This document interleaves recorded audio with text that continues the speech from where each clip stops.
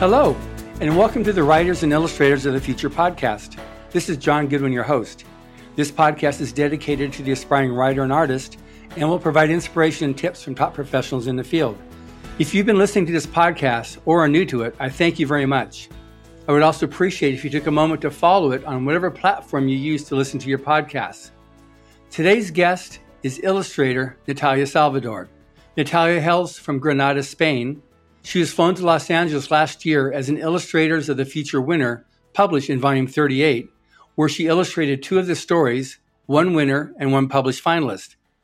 Since returning to Spain, she has published at least one book that she illustrated, George Leaves the Lights On. This podcast is dedicated to aspiring artists in the hopes of providing some useful tips on creating a career as an artist. Welcome, Natalia. Hello, John. Thank you for having me here. Absolutely. This is a podcast I've really been looking forward to. I was quite upset that I missed you when you were here last April because I really wanted to talk to you. You're one of the nicest people I've met, and I loved your art. I especially loved the piece that you did for the Tsutsu Kasva Surmas. I loved your animals. We were talking about that. You've got an amazing talent for illustrating animals. So we're definitely going to be getting into that. So, first question: How long have you been creating art, illustrating? Well, I've been drawing since before I can remember. In fact, one of my first memories is me drawing with my sister, and we had a shoebox filled with pencils. But I think I never really thought about it. I just kept going. Right. So it's just been something that's been part of your makeup since. Yeah. You said hi to mama when you were born. Yes. So what kinds of art do you prefer to create? To create, I like to create images that tell a story, mostly with characters. It's what I find easier to do. Right. So now you've got an amazing ability to illustrate animals, and they're so realistic. Like, how is that you came to do animals? Because I've seen people do really well with structure, with things, with people, but not so much with animals. I mean, we've had some of our judges. One particular, Larry Elmore, is amazing with his animals that he does, his dragons, but his people. He does really good. He's really amazing on detail, and of course, Ciarello is amazing with his dragons. But what makes that shine out for you? Well, to be honest, that came as a surprise to me. That drawing animals was, I don't know. The Tsutsu Kasva Suremase piece was the first one I made with so many animals in it. Uh-huh. Before that, I just tried to paint like a couple of dragons and some horses, sometimes a dog. And it was something daunting to me. But I think my love for nature and animals in general, and the fact that I look at a lot of references when creating an illustration helps a lot. I get it. So now the references, are these pictures or are they other illustrations from artists, or you just go out into the park and look? Sorry, a bit of everything, really. Yeah. I don't really copy a single picture or a single drawing from someone else. I just mix and match, so yeah. I can create my own Frankenstein. These are hardly Frankensteins. So now, as an artist or as an illustrator, were you self-taught, or did you go to school, or was it a combination? How did this evolve to the quality of illustration that you do? It came mostly from a lot of practice, but yeah, I went to college for fine arts.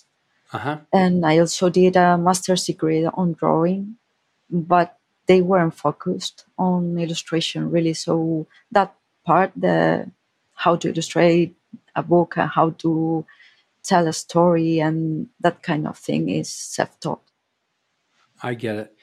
So now in terms of, being self-taught, did you go out to other, like the environment, go out to forests and parks?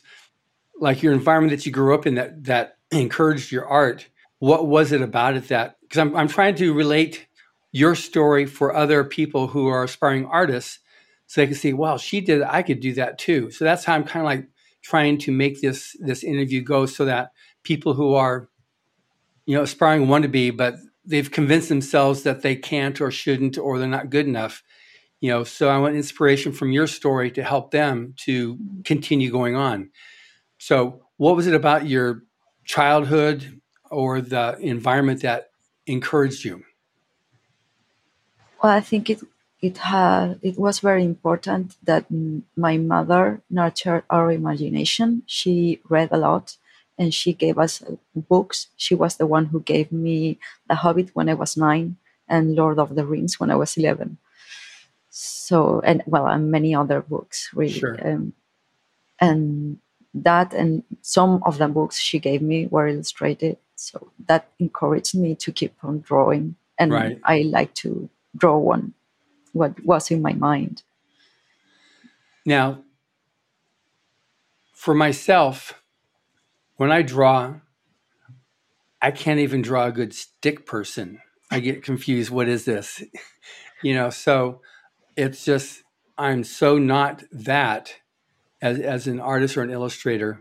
So is there something that you have found like throughout school? Like, were you always in school? Were you like writing in the textbooks or writing on notepads, doodling all the time or drawing characters? Yeah, I used to sit at the back of the classroom if I could, and draw on my notebooks a lot. But at the same time, that was my way of paying attention, so it paid well in the end. So when you were in school then, so there wasn't any particular emphasis on art. It was just something that you made sure to take advantage of every opportunity you could to do art. Yeah, I didn't take any extracurricular classes or anything, just the basic ones that sometimes you get at school. So it was me just doodling all day. That brought me to, well, not to this day, but at least to fine arts. I get it. So then at what point did you go from doodling? Was it like when you finished, was it called high school in Spain? Is that what it is? Or Yeah, secondary school? Or what's it called between school and college? we have high school, and then I had already decided that I wanted to go to college for fine arts, or not really decided, but I didn't really think much about it. It was my path, and I took those 2 years before college. There was like a specific course, like you can go to science or to languages, but there was an art specific curriculum for that. So I took that one. And did you go to school in Spain or did you go someplace else? No, in Spain only. In fact, Okay, in my home city. I get it. Okay, so now when you studied your art, how did that go? What type of a path was it? Was it a general thing or did you automatically zero in on doing illustration? How did it go for you on your studies? It what they taught, and especially in the course before college, it was very general, just like trying to learn art history and some drawing, a bit of painting, and that. But then when I got to college, I discovered that many people didn't like illustration, that they didn't consider it really an art. So I was a bit frustrated with it, because that's why I love art. Because I saw a lot of pictures in books when I was a little girl, and I wanted to do that. And I saw artists who are famous today who illustrated books too, such as Pre-Raphaelites or before that. So yeah, in the end, what I got from the schools and college is the techniques and my knowledge of art history, but illustration doesn't really come from there. Right. Now, one of the things that Illustrators of the Future is based on, and its roots are in the pulp fiction, the golden age of science fiction, in that whole time period where you had the magazines, where you had illustration happening on the on the stories and the covers. Sometimes it's just the covers are very full of color, and then the illustrations are usually pencil or charcoal. They were black and white inside the magazines because they couldn't print color on the pulpwood paper. So, did that influence you at all? Well, Were you familiar with those? Were you familiar with that art period? Not until I got to college, because I did some research on illustration and some papers on that. Uh-huh. And then, well, I already knew about Frazetta and the big names, but right. I didn't really get to know that world, because it's a whole world, until I got to college. But I think so, because at least I consider Frank Frazetta to be a big influence, even if my art doesn't reflect it. Well, that's totally fine. He was a major influence on so many people. Have you seen that video we have on our YouTube channel, Writers of the Future YouTube channel? We have an 8-minute interview with Frank Frazetta. It's actually the only video, like a quality video of him that exists, that's on the internet. It's amazing. Is it the one that we saw at the gala? Yeah. Yeah. Okay, good. Yes. Okay, of yes. course. Yeah, there you did. Yeah, so that was that's just been viewed tens of thousands of times. It's such a popular one. It's amazing. So now on your illustration, what kinds of art do you prefer? Because when I look at the book you just sent me, and I just went through and read, it's all black and white inside. So I wasn't sure if this was all done charcoal or pencil. How you actually did this. It's everything I did for the book is digital, but I tried to give it a traditional look because of when the author contacted me, she wanted something inspired by the golden age of illustration and that kind of styles. So I thought it would be appropriate to emulate a bit of like pencils and inks. That's amazing, because I look at this and I go, I honestly think that you're doing pencils and inks. So that's something that you can do then obviously with Photoshop. I used Procreate with an iPad for these ones. Okay. Do you mostly now use that form of creation to create your art, or do you still use like pencils and charcoal and oils and?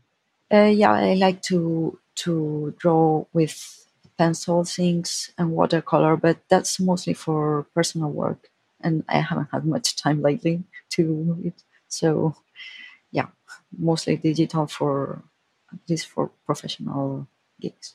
I get it. So now when you do your art, so let's just go in that area, because like you imply that you're very busy with, I'm assuming with a lot of art projects that you have.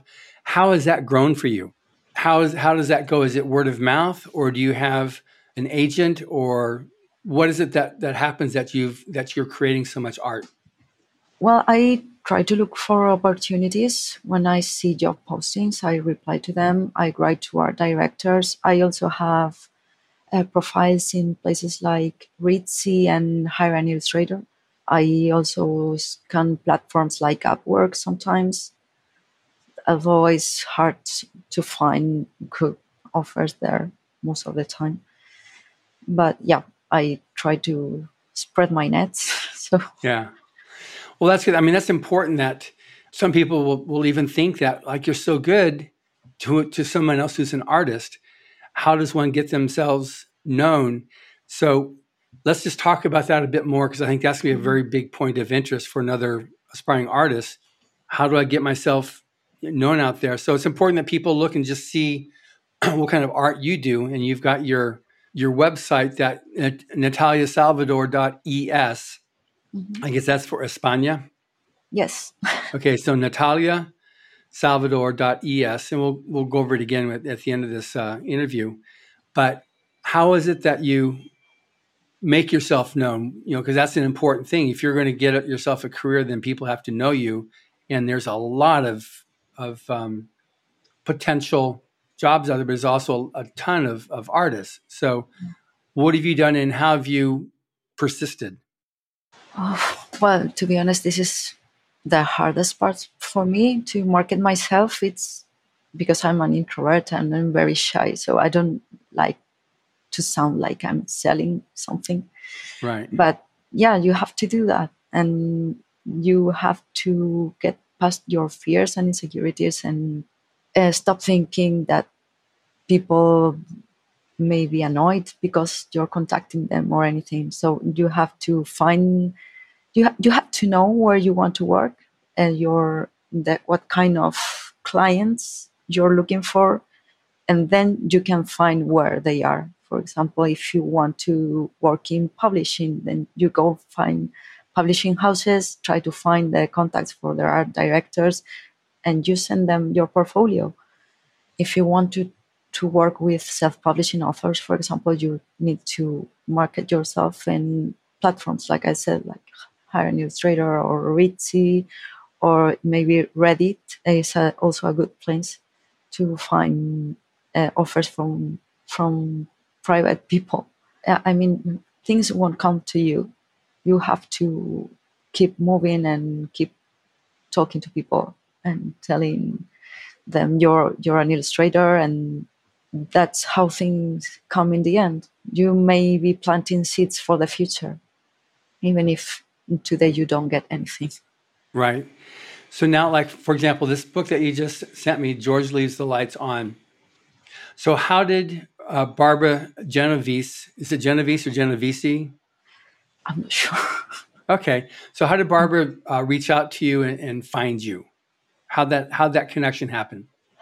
I think it was through Hire an Illustrator that she found me. She was contacting several illustrators and interviewing them because she liked their art. And I think she stuck with me because she asked for references, and it was about the time when I was working on the pieces for the Writers of the Future, volume 38. And since she asked for references, I talked to Meliba and Echo, and they both agreed to talk to her and about how I was doing and how I worked. And apparently they provided good feedback because I ended up getting the job.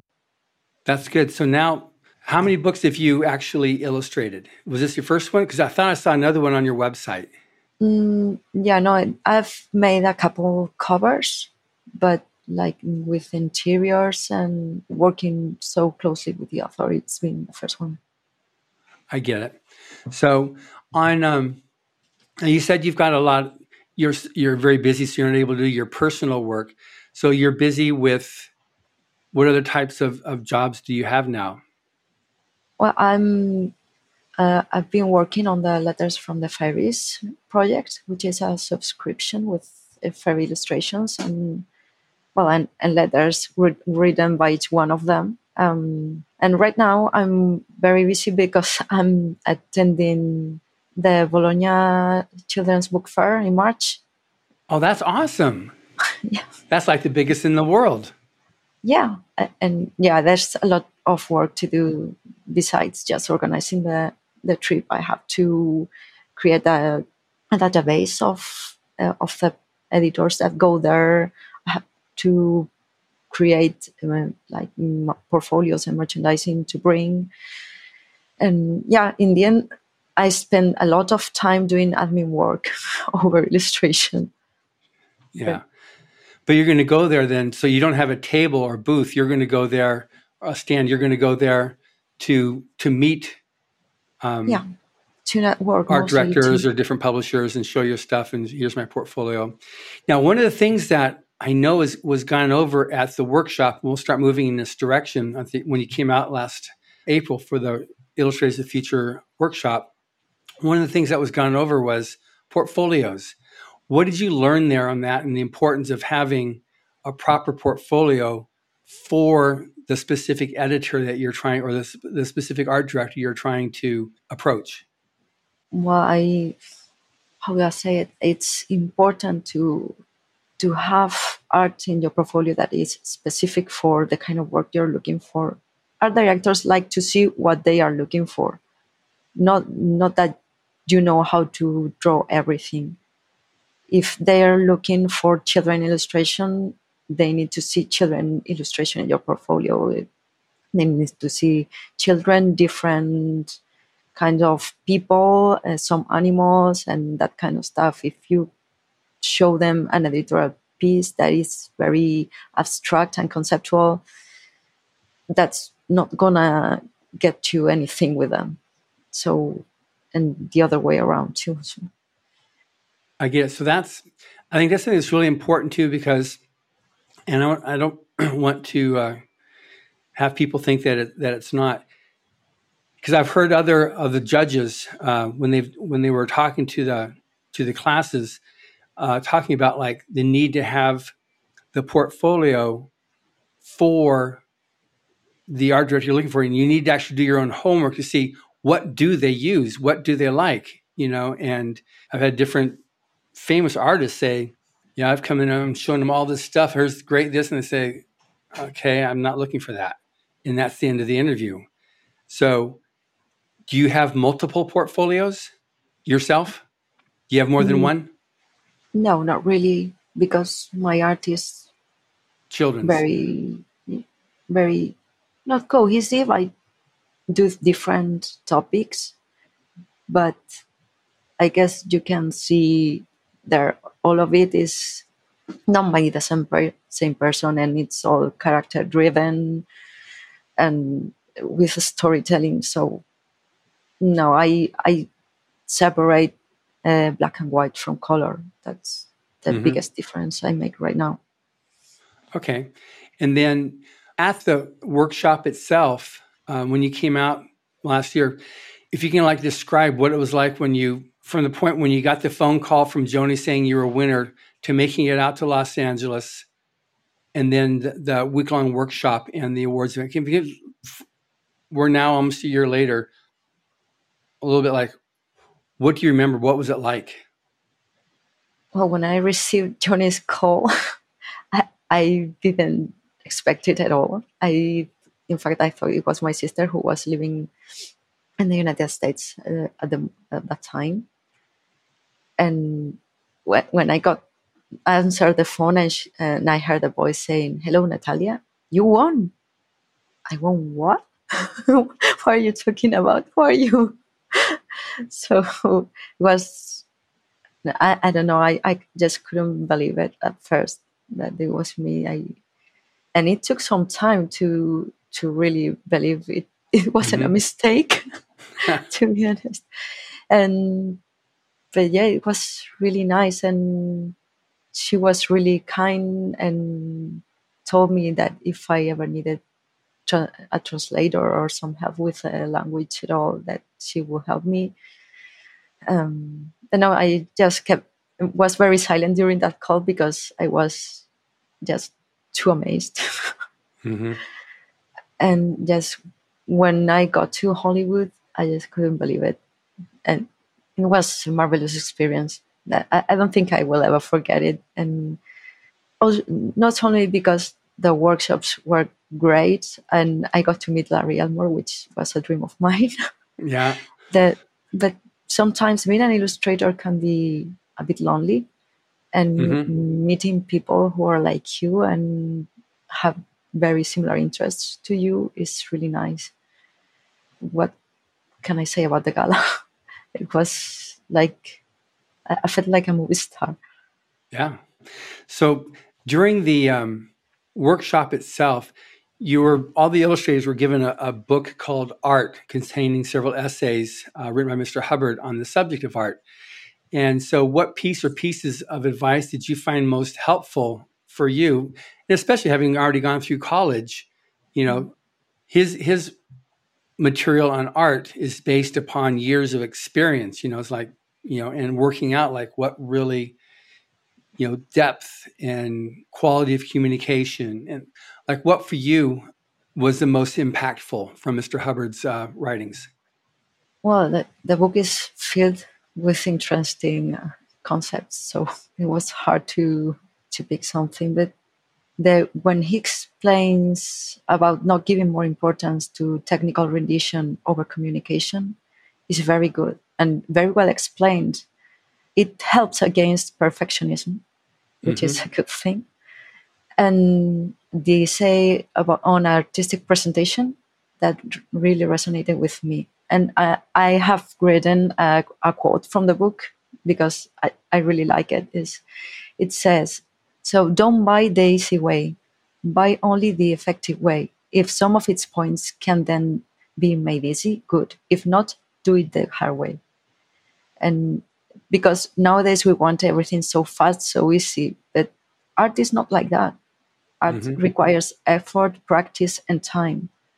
Related to this, I think that's why many artists struggle with social media, because it goes so fast that we can't really keep the pace. Right. Yeah. And being, an introvert or being quiet and not feeling, don't want to push yourself on somebody, like you said, yourself trying to feel like everything you're doing is selling yourself. It's not an uncommon problem with artists at all. So what are some of the things that help you to overcome that fear? I don't think I've overcome the fear yet. I just try to. Okay, you're a sweetheart. Okay, good. Okay, I'm fine. So what makes you then from day to day overcome that barrier and still persist? I just push myself to do the things I find hard, because I know there's something behind the fear, there's a reward, and I will get better with my art and I will reach more people with it if I do everything I can as best I can. Yeah, absolutely. Did winning the contest help your certainty or your feeling like you were good enough? When you won the contest, were flown out, received the award on stage, got all that recognition from fellow artists as well as the judges? To some degree, yes. But at the same time, I felt more like I was there to learn from everyone, even my art mates, than anything else. Okay. Yeah, because it's quite often, especially when I interview authors, a common thing is they feel like they're an imposter. They come out there and they think they've done something and say, I'm an imposter, I'm a fake, I'm not really somebody, worth this stuff here. And it's really, really common. So I was just wanted to find out from you also as an artist, because your art is that good. You're a winner. You were a winner amongst thousands of people who submitted. So obviously you can paint, you can illustrate, you can do these things of such a degree that people will want to get it and pay for it. So again, because the fact I know that so many artists can be very introverted or very shy, or it's not good enough, or you're talking about this one quote, which I think is really apt on trying to make it perfect, and that's not the right objective to go for. So I just want to pick apart this aspect for yourself a bit more on how you overcome it. Is it the purpose or the drive to do art that is senior to the whole thing? Or is that if I don't get that next paint, all my kids are going to go starving? Or, or what is it? Well, since I'm someone who almost gave up on art, I must say that the drive to create is very important to me, because at some point I realize I'm unhappy if I don't do it. And it makes me even happier if I share it with others and they enjoy it too. For example, I will never forget when Rebecca saw the piece for Tsutsuka's Basuremase, and her reaction was, I don't know, it was like I really felt I had done a good job there.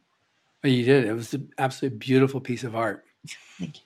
Yeah, no, hers was a good reaction. It's interesting. Almost all the writers have similar reactions when they see that someone else captured their story. Yeah, it's funny seeing, because writers who can't illustrate 9 times out of 10 or 99 times out of 100, when they see an illustration for their story, there's like, it's such an amazing moment for them, very emotional. But if you turn it around, you find an illustrator who can't write, like these, to tell a whole story with words. You can tell a great story with imagery. What you did with your painting there with Rebecca's story. It absolutely is illustration. It absolutely told that story.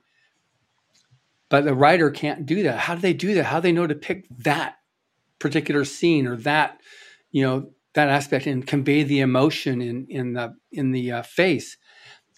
You see that in either way, the writer is just absolutely astounded with what the illustrator can do, and the illustrator is amazingly in awe over what the writer can do. It's funny how it goes both ways because you're both equally as impressed with the other person. So on your illustrations, I think it's something that people need to understand, like I said, what drives you to do this stuff. And like you're saying, it's like you're not happy when you don't illustrate, because that's also a commonality when I've talked to a lot of artists. So how do you fit in illustration? Because you're a mom, right? Yeah. How many children? One. You have one child. Girl. And so how do you do your art around also being a mother and obviously then having to take care of the household? So people aren't seeing the look on your face that you just did there, but it was quite a look on your face that you just gave as I asked you that question. So transfer that into some words, please. Well, basically, art goes after my child. Yeah, I don't have long chunks of time to be painting. So sometimes it's really hard because for me, it takes time to focus and get into the painting. And yeah, I would love to have like 4 or 5 hours every day to be painting, but I just can't. So I just, if I'm working on something digital, I just leave the computer on. And whenever I can, I run upstairs to my studio and do something. And when my daughter calls me, I just go to her. I get it. Yeah. Now your husband, who I met briefly when he came out also to see you receive your award, which was really nice, and a great photo with him in front of that mammoth elephant that was in front of the event hall. So does he also help you come up with time if you need to make a deadline where he'll then help handle your child while you do the make a deadline in the evening or something like that? Yeah, sure. When he comes from work, he tries to play with her, and even he takes her out of the house if she's very noisy that day. So yeah, he's very helpful, and he supports me a lot. That's good. I think that's important. Now, one thing too that comes up with artists, both artists and authors both, but on the subject of social media, because you say it's kind of hard on that, but it's also, you've got all kinds of people on social media. You've got the good, the bad, the ugly. And so you have people that go, oh my God, that's beautiful. I love that art that you just did. This is really amazing. And those are great. But then you also have the people that say, I sure hope you didn't give up your day job. And, other comments that are disheartening. So how do you deal with that? Or has it been a problem? So far, it hasn't been a problem for me. That's awesome. That's great. But I don't really have a big following, but I don't know. I have something like that. It will probably affect me a lot. Yeah. Because have you had instances where you've either overheard somebody saying something derogatory, or I'm pressing this a little bit just because I know that other people will use that as a reason to stop creating art. And I'm really trying to discourage people from quitting art. The easiest person or the most common person to make nothing of other person's art is someone who can't do it. They themselves are just can't. So they're going to make sure that anybody who can suffers that misery they feel from not being able to create art. So I just want to make sure that we address, not being all negative here, but just how you would handle or how you have handled if there's been instances of that where you've either overheard somebody saying something disparaging or invalidative, and how you've overcome that? Yeah, I've received some harsh feedback sometimes, for example, in college, but more recently with my illustrations, I received some feedback from another illustrator that he said that I had problems with color, that I didn't know how to use color because I was used, instead of using limited palettes, I used a lot of color in some of my illustrations. And that really hurt. I've been very insecure with color since then. I think I'm starting to overcome it now. But for a while, I did a lot of monochrome illustration or worked from grayscale illustration to build color over it. One person that, I don't know, like you said, one of your people you really enjoyed meeting was Larry Elmore. He has his own story too about color, and have you maintained a relationship with him? Because he's totally fine on your emailing him and continuing that, because he's just so impressed with all the winners every year. And he's just at this point now, it's a must do thing for him to come to the workshop and teach and meet these new artists. Have you maintained a common with him, a communication? No, not really. I don't know. I didn't dare to write to any of the instructors, even if I wanted to. So. No, you absolutely should. He really enjoys this and considers it one of his highlights every year, meeting the winners. So yeah, he's really nice, and he gives a lot of advice and comments on your art if you show him. Yeah, no, it's like Ciarello, and him means Ciarello helped him. When he was down in the dumps on some of his things that he was doing, even though he was one of the most famous artists out there from what he did with Dungeons and Dragons, he was still feeling like, oh no, I can't paint. I'm not good enough. You think somebody like him thinking that after 40 years, it's just, you're kidding me. But yeah. he still, had that. And, but it was Ciarello, his friendship with Ciarello that helped him to overcome that and to persist. But that's something too, that they're there for you as a winner. And that's one of the perks of being a winner, is that you've got a relationship with these judges who totally want to help you with your career. So that's just something I just wanted to, I'll follow up after this as well to connect you guys back up again. But it's, when I look at people who are working and trying, and you're definitely having success as you continue to build your career, that when someone else comes up and says something that like invalidates or makes you like, oh no, I can't do this, there's something wrong with that picture. Not your color. It's just the fact that somebody is giving you something, a criticism that makes you want to stop. The nature of that criticism is not helpful, because criticism should make you want to stop. It should make you want to get, okay, I can do that. I can get better. I think it's something that artists in general need to know. So can you talk about that a little bit? I'd say that if a criticism isn't specific about what's wrong with your picture and you can't really work on it to improve it, you shouldn't really pay attention to it, because it probably, the author's purpose was to hurt you, and that doesn't really deserves your attention. Good. That's exactly the point, but it's also important that there's an adage, when you're up to your neck in alligators, it's hard to remember that your original purpose was to drain the swamp, so that may or may not translate well for you in Spain. But if you're trying to create this painting and someone's coming in and giving you these little comments that don't help, you can easily get distracted to these alligators that are chomping at you, instead of you're trying to create this beautiful painting.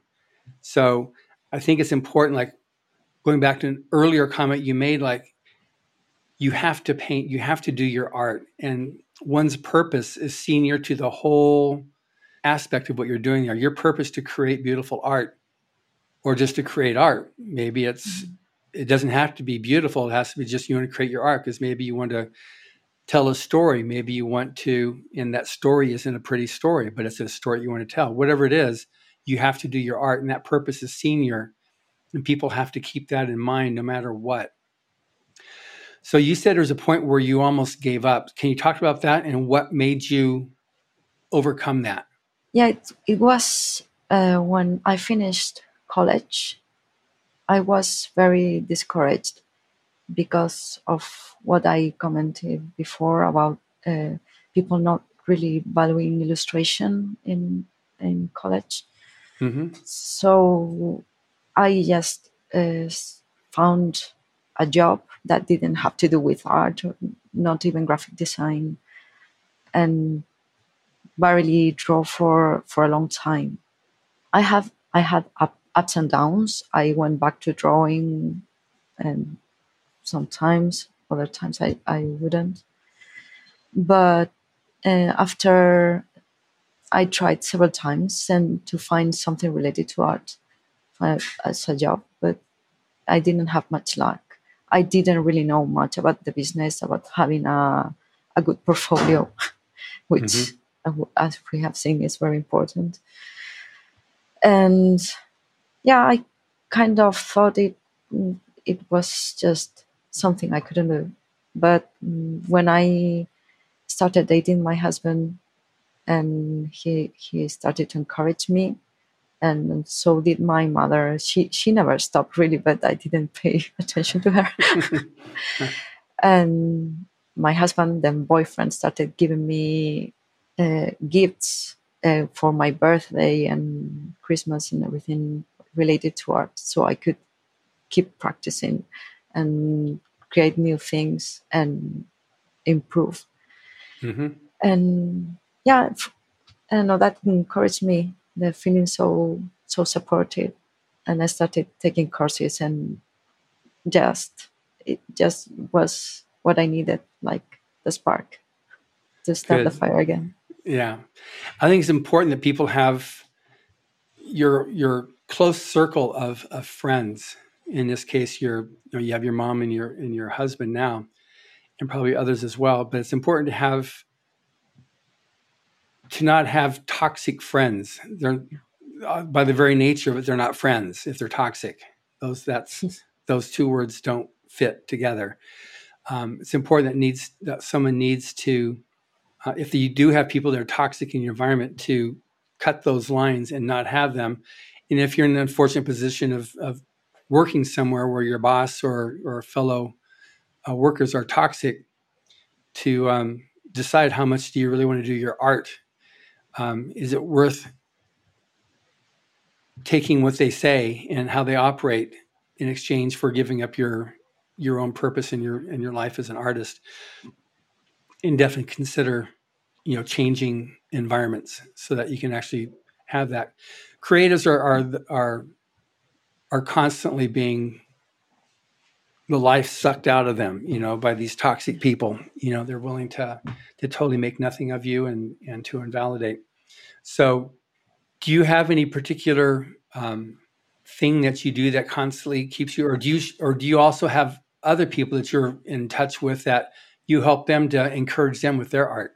Yeah, I have a couple friends from college, and we share each other's art and comment on it. But I'm also part of a couple Discord channels where we talk about the business and also provide feedback, not only on illustration, but everything that has to do with the world of illustration. Mm-hmm. And yeah. Okay. That's it. Now, one thing that has come up many times when I've talked to other artists is being art directed by Echo. She's amazing. She is just absolutely brilliant as an artist. So what was that like, being art directed by her? Well, I really liked her approach, how she asked for my preferred sketch and gave a lot of freedom, but at the same time she also gave feedback when needed, and in a really nice way. No, she wasn't too hard or too demanding, you know. And this really shows that she's a really very experienced artist herself. Yeah. Because she understands what's going through the artist's mind, and she knows how to treat it, how to treat us. Yeah, she's just truly an amazing artist in all forms of art. She's really an amazing person. So, did you learn anything from her just in general on creating art? Oh, I think I learned a lot of things, but I just can't think of one. Okay.